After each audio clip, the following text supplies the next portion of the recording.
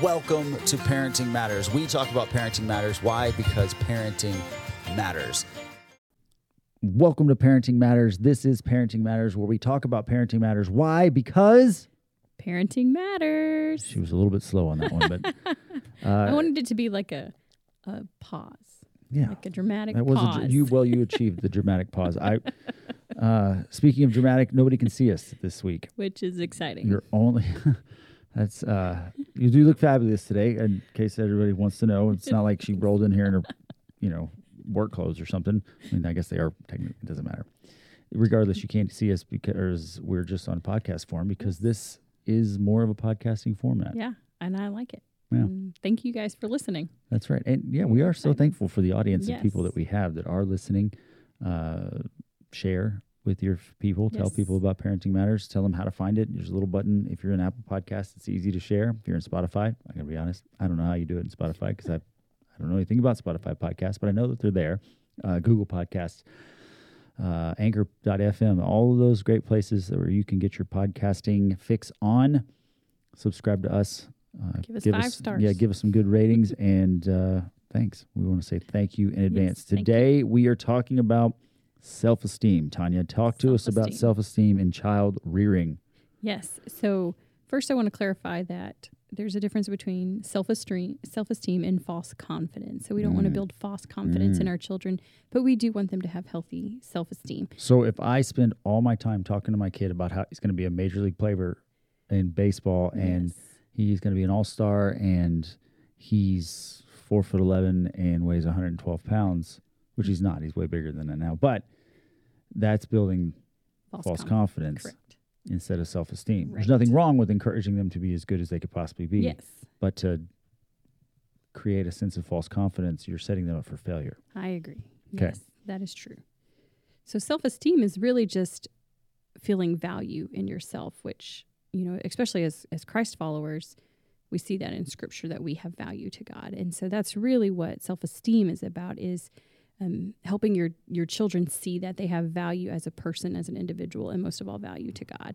And so it's on a deeper level than false confidence or maybe some pride or things of the world like, I'm so awesome. That's not really what self-esteem is about. Yeah. Self-esteem is about having, a feeling of value in yourself that is real. Right. And it's not based on anything. Right. Other than, if you're, again, like you said, if you're a Christ follower, you know that you're created in His image and you are perfect regardless of what the world might tell you. That's right. And that's the thing that we struggle with as parents. Right.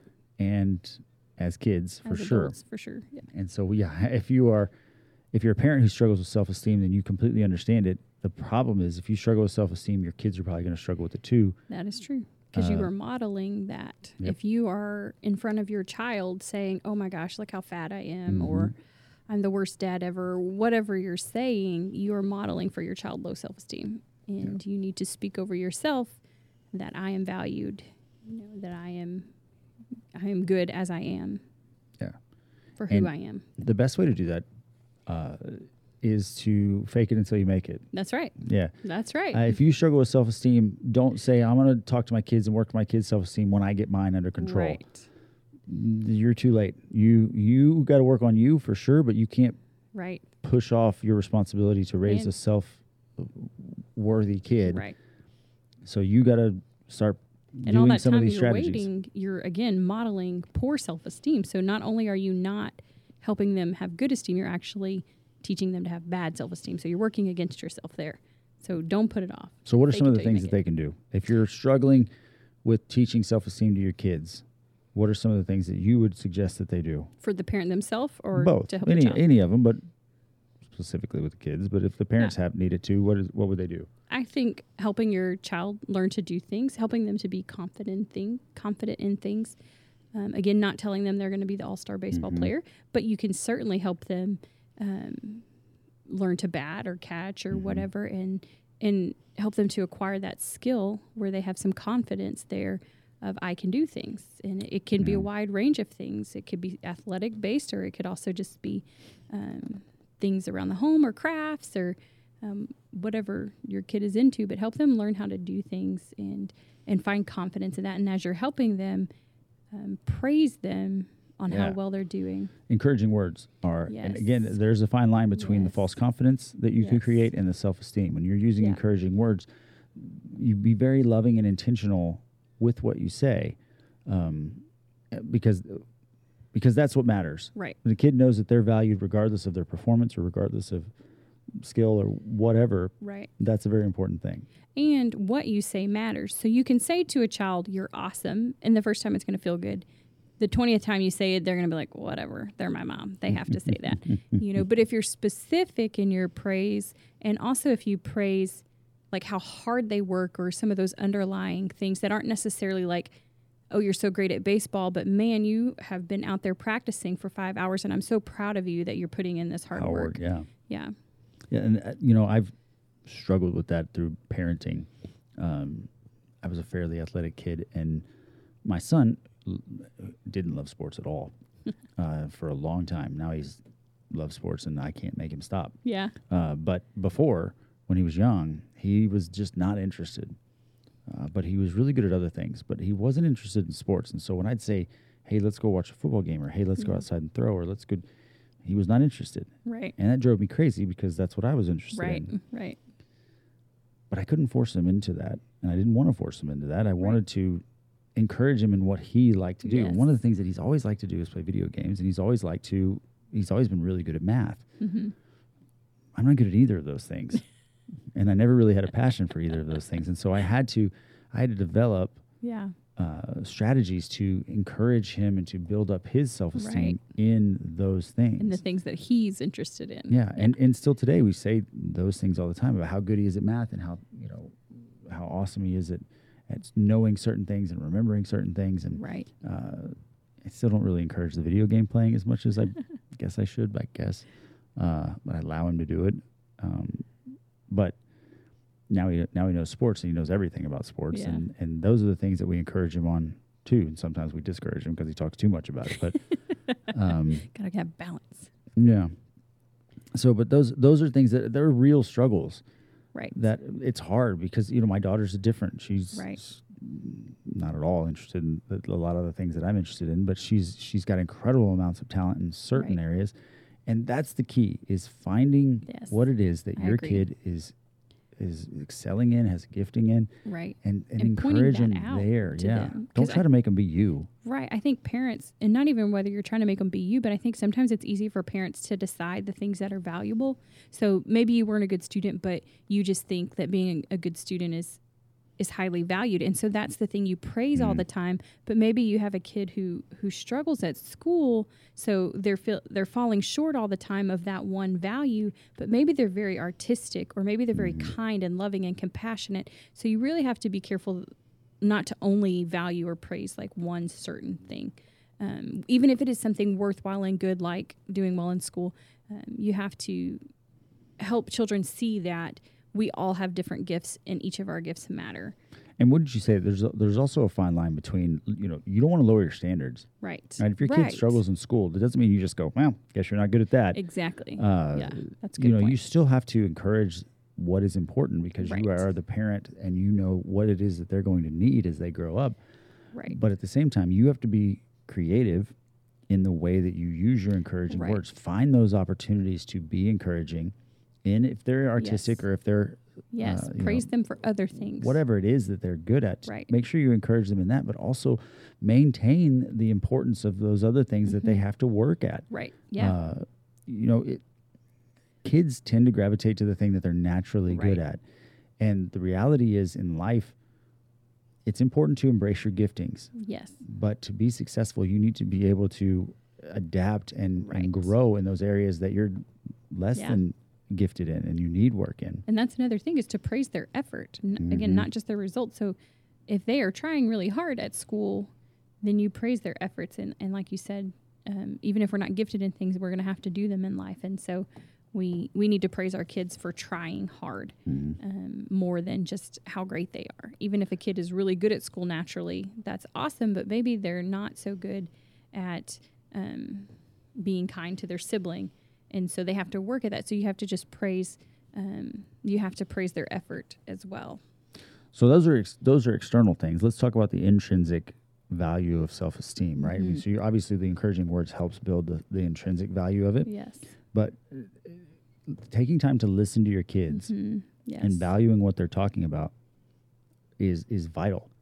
My son yesterday came downstairs and he was talking about DC superheroes. I'm a Marvel guy. I don't know. I know a lot about Marvel, but I don't know anything about DC. And he was going through an incredible monologue it was a monologue because I was only asking questions of these superheroes and the situation that was happening with them. It's really interesting. Flash, and I was like, I was trying to prepare for a sermon, and I was like, okay, I'm going to listen. I'm going to ask questions. I'm going to be involved because it's important to him for whatever reason. And even though it wasn't terribly important to me, and I realized I had a gap of knowledge, and so I asked him all these questions, and I felt like it went pretty well because he talked it all the way through, and then my son is fun in that he gets to the end of the conversation, the parts that he wants to talk about, and then he's just like, all right, I'm out, and he leaves. And you're like, okay, well, I guess we're done with that conversation. What about me? He's a boy. He's awkward. It's just part of it at this age. But I think that's a good point. Is the things that make us feel valued, right, are when someone invests their time in us, when they listen and we feel heard and understood. What he had to talk about had value for him to be worth coming down, talking to me about it. Yeah. And so that's the thing that you have to embrace. And he probably knew you didn't love that topic. So the fact that you were willing to sacrifice that time and listen, that makes him feel valued, for sure. I hope that he thinks that way, but I think he just was like, I'm excited about this and I want to tell you about it. Well, that's fine. That's good. Fine. That's why I have to be ready to go, okay, hey, listen, what you're talking about is very valuable. Yeah. And what that does is when they have big things, they know that they don't have to keep it inside because it may be something they're struggling with, and they know that you care about what it is that they're thinking and they have value and their feelings matter. Yep. Then when they come up against something they're struggling with, they'll be willing to come and talk to you about those things. Right. And man, that's a tough thing to have to learn. And usually you have to struggle through it for a little while. If your kids aren't telling you things, they're obviously afraid that if they were to tell you, you would judge them. Right. That you would be hard on them, that you would get in trouble, or that, you may be able to say, feel free to come talk to me about anything. But they're like, I told you about something and you kind of blew up and told me I was wrong. And there's a reality. You do have to, protect your kids. Right. But you can do that with validating their feelings. Yeah. Like you were saying before, you don't lower your standards on their behavior. That's right. But you can make them feel loved as you still ground them or whatever consequences. Mm-hmm. But I think there is a difference between judging them and correcting them. Absolutely. And okay, so that I would say what I was just talking about goes for older kids. Yes. The kids, little ones, their feelings are just as valid. Yeah. They're just different. Right. My 5-year-old worries about a lot of things, and she's afraid randomly of a lot of things. And I have to stop myself from saying, that doesn't make any sense. Get over it. Why are you afraid of that? That's nothing. I'm 3 steps away. Why are you afraid? The other day in a bathroom, I'm afraid of the bathroom. Okay, but why? I don't know. I'm just afraid. Just get on the toilet. And she just wouldn't do it. She was losing it. And I'm like, okay. I started losing it because I'm like, just go to the restroom. This place, it doesn't get any better than this. This is a bathroom. But there was a valid thing for her. Right. And so to stop and say, okay, I realize this is embarrassing. This doesn't make any sense. It's illogical. All fear is illogical. You should recognize that. And then say, why are you feel that way? And she might say, I don't know. In fact, I think Zoe did say, I don't know. And I said, okay, but we need to think about, think through this. Okay, is the bathroom a scary place? No. Was there anything in there that you saw that made you afraid? No. Could you have gotten hurt? No. So do you know why maybe you were afraid? No. Fantastic. But at least I listened and I asked her the questions, and I think that's important. She knows that she can come to me and say, Dad, I'm afraid. Yes. Sometimes she uses it to her advantage because she's sometimes manipulative because she's growing up in a house of teenagers, so she learns things she shouldn't be learning, like manipulation tactics. And she's cute, so that hurts too. And by kid number 5, you're like, that probably won't cost me that much. But I think, for little kids, they know like who they can trust, and they know by how you spend time with them. Again, invest in them. Also, touch I think is important. Appropriate, loving touch is important for little kids to feel safe and to feel valued. And so, don't be afraid to give your kid a hug and a kiss. And they won't want you to do that forever. Yeah, they really don't. I'm a 17-year-old. I don't know. I'm not a very touchy-feely guy. Yeah.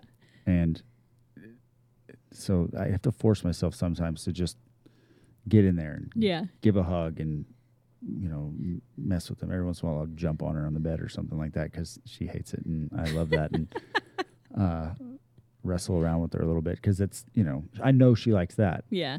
And so you do have to push yourself outside of the comfort zone a little bit to bring value to them. Right. But like we've said in a lot of things, authenticity is important. You have to recognize that weakness in yourself. I recognize that I'm not a touchy-feely person. Right.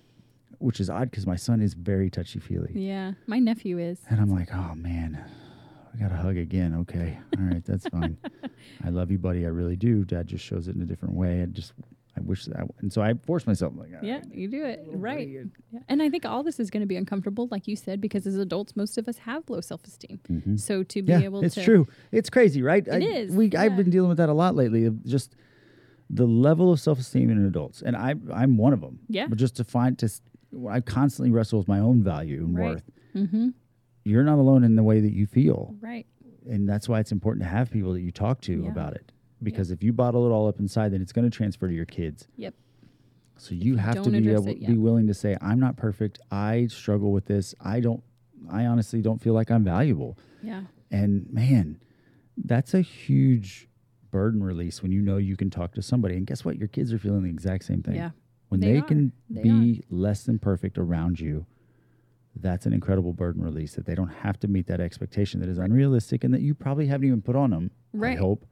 But they put it on themselves because they look at you and they go, he's or she is so good and perfect that I have to be this way. Right. And you need to make sure they know that that's not the case. Yeah. I think, too, like something that's helped me a lot in the past year or two is really going back to Scripture. So for me, like we all have different issues of our self-esteem that we deal with. So it's different. The Scripture you choose will be different every time. But I was telling my friend this the other day, like it really helped me to just have some Scriptures I can hold on to, like know. And then I know, so in myself, I don't feel good enough, but if I go to the Scripture, I can't really argue with it because I proclaim that the Scripture is truth. And so I can't argue with that, right? So like if the Bible says it, then I and myself, I can't argue against that. I can argue against myself, like, oh, I'm not good enough at that. But I can't argue against what the Scripture says. And so that has helped me a lot to find certain Scriptures that address these different self-esteem issues that I have. So do you have some that you could share with us that we could possibly put on? Getting personal. Well, I'm sorry. So that's what we're doing here is a podcast. Give us one that's like less personal. I don't know what that would be in Scripture. It's all out there. It's in the Bible. But so for like, I struggle with feeling loved. I feel like I am not loved. And so Isaiah 43 verses 1-4 really speak to, I have called you by name. You are mine. This is God speaking to me. So I cannot deny that God loves me. When I look at that Scripture, I can look at it and I can go back to that and I can't argue with it. Right. It says, for you are precious and honored in my sight, and I love you. And so when I start to feel that, when I start to feel like I'm not loved, then I go back to Scripture and say, well, at least God loves me. That's right. And there's no arguing with that Scripture. I can argue with people like, well, she did this. Does she really love me? He did that. Is that love? But I cannot argue with the Word of God. And so that's just kind of one. And that's good. Example. I mean, think about it. That's something that all kids, all people need to truly hold on to, is how much God loves them and that He has made them complete, lacking nothing. Right. And He loves them. And I think that if we truly took that to heart, like you said, and said, this is what Scripture said, and I know that this is true, and I believe this to be true, so I have to believe this, even though I don't feel it right now. Yes. I have to. It goes a long way. And I mean, think about it. That would be a great thing to put in your kid's lunchbox to say, hey, when you're feeling down, I want you to know that this is true. I feel the same way about you as God does, and Yes. we love you unconditionally, and regardless of how you feel about yourself or what anybody else might say, this is the truth of how I feel about you and who you really are. I think another one is Romans 8:1. Open the gate. Here we go. I know. She's going to start Sorry. really sharing. I love it. No, it's fan. Don't apologize. It took a while to work that in. I love it. But okay, sorry. That was Romans 8:1. Yes. There's no condemnation for those who are in Christ. So again, I'm very hard on myself, or if I mess up, I'm like, man, I can't believe I messed up. I'm such an idiot. Like, why does God forgive me? And then I just how could God forgive me for these and things? I keep doing the same thing over and over again. But so that scripture is just a good reminder for us that there's no condemnation for those of us who are in Christ Jesus. It doesn't affect His love for us when we make mistakes. Man, that's good stuff. It's good for me. It's good for a lot of people that are listening because, I don't. My personality type doesn't like making mistakes. I don't think anybody likes making mistakes, but mine constantly thinks about it. I'm like yours. Mine thinks about it all the time. Think about it all the time. A couple weekends ago, I made a mistake on some posting. I didn't even make a mistake. I made a mistake. I ruined my day. Yeah. And I get it fixed, and it was fine, but it ruined my day because I want to be perfect, and my expectations are perfection, and that's where the falling is. It is. Because you can't be perfect. Yep. And you need to ask for help. Yep. And if it wrecks your whole day, and I'm the same way. So I get where are you pulling your value from? Right. Right. If you're worried so much that it wrecks your entire day because somebody might have been upset, then yeah, I know. Trust me, I had to do a lot of soul searching on that. Still struggling with it because I know that it's still the same. My value is tied to performance and to. It's not, but that's how you feel, right? Yeah, you exactly. feel that your value is tied to your performance. And that's the reality of it. Is it's really not. It doesn't change the way that my kids love me and my wife loves me and the people that are around me love me. It's something you put on yourself. It is. And your kids are feeling the exact same thing. It is. It may not be right, and it definitely isn't probably what you've told them, but that's the way they feel. And who knows where these things come from, right? Well, it's just a lie of sin that is within all of us, and Satan uses these things to tempt us to try to pull us away from the truth of what is right and love. That's deep. And that's you're constantly on guard. You have to be constantly on guard on those things. And the crazy thing is when you think you are on guard or when you think you're in a good place, that's when you usually get jumped on the most. Yeah. Or when you're kind of sitting comfortable. Yeah. Yeah. That's when the enemy comes and shakes them up. Yep. So there's other things too. So part of self-esteem is also just letting your kids experience boredom. To not constantly be filling their time. That is really good. But let them start experiencing, how can I be creative in this moment? Yeah. That I don't have to fill all my time with something, but I can actually be in this place with nothing to do. Right. Which is another lie that I think the world is constantly telling us. You got to constantly be going. Or entertained. Yeah, or entertained. If you're not going, or, if you're sitting on your couch, you must be on your screen of some sort. One of the biggest problems with the phones that are so accessible is that you constantly are grabbing them to check something. You can't even sit in the line at McDonald's or whatever for or 5 on minutes. The toilet. I mean, think about it. Whatever it is, you can't do it. Yes. You get into a place where where was I? I was somewhere the other day, and I did something. I was not on the toilet, but I was somewhere, and I went. Nobody's going to believe you now. I don't have my phone. What am I going to do? And there's a part of you after a while, you're like, this is pretty nice. Yeah. But at first, you're like, I don't know what I'm going to do. What am I going to do with myself now that I don't have anything to do? You think back to car trips when you used to be when you were a kid before they had phones. Or like little TVs in the back. Yeah. We didn't have that. Never had that. Never had that. My niece and nephew did. Yeah, my cousins did too, but we didn't have that. We had games like the alphabet game or the the license plate game or find a color. Or, take a nap. Still, we slept a lot too. Those are good times where you can be creative and you can realize that your value is not just in you just constantly being busy. Yeah.